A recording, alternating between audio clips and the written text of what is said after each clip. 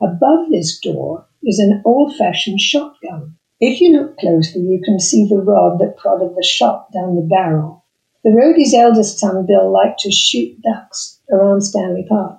Of course, Mrs. Rodie would do the plucking and the cleaning and the cooking and the serving, but the children did the dishes afterwards. To the left of this back door is the laundry equipment.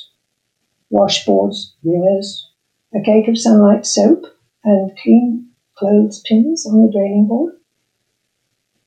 There's a carpet beater on the draining board too. See it in the enamel jug? Mrs. Rodie used it to clean rugs like that hand-braided one on the floor.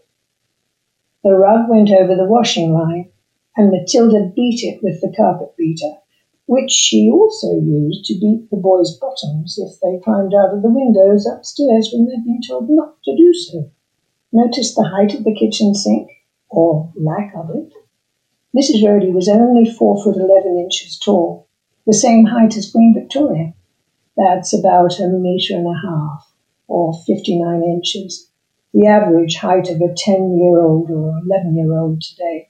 The sink remained at that height even after the Rodies sold the house in 1925. If you peep through the next door, past the pantry, where Mrs. Rodie stored her preserves, dry goods, china, glassware, perishable food in the icebox, because there were no convenience or processed foods then, you can just see the yellow servants' door to the right.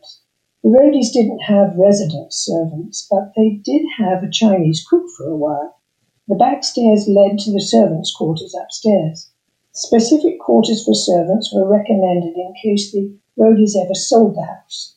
As any realtor will tell you, servants' quarters make a good selling point.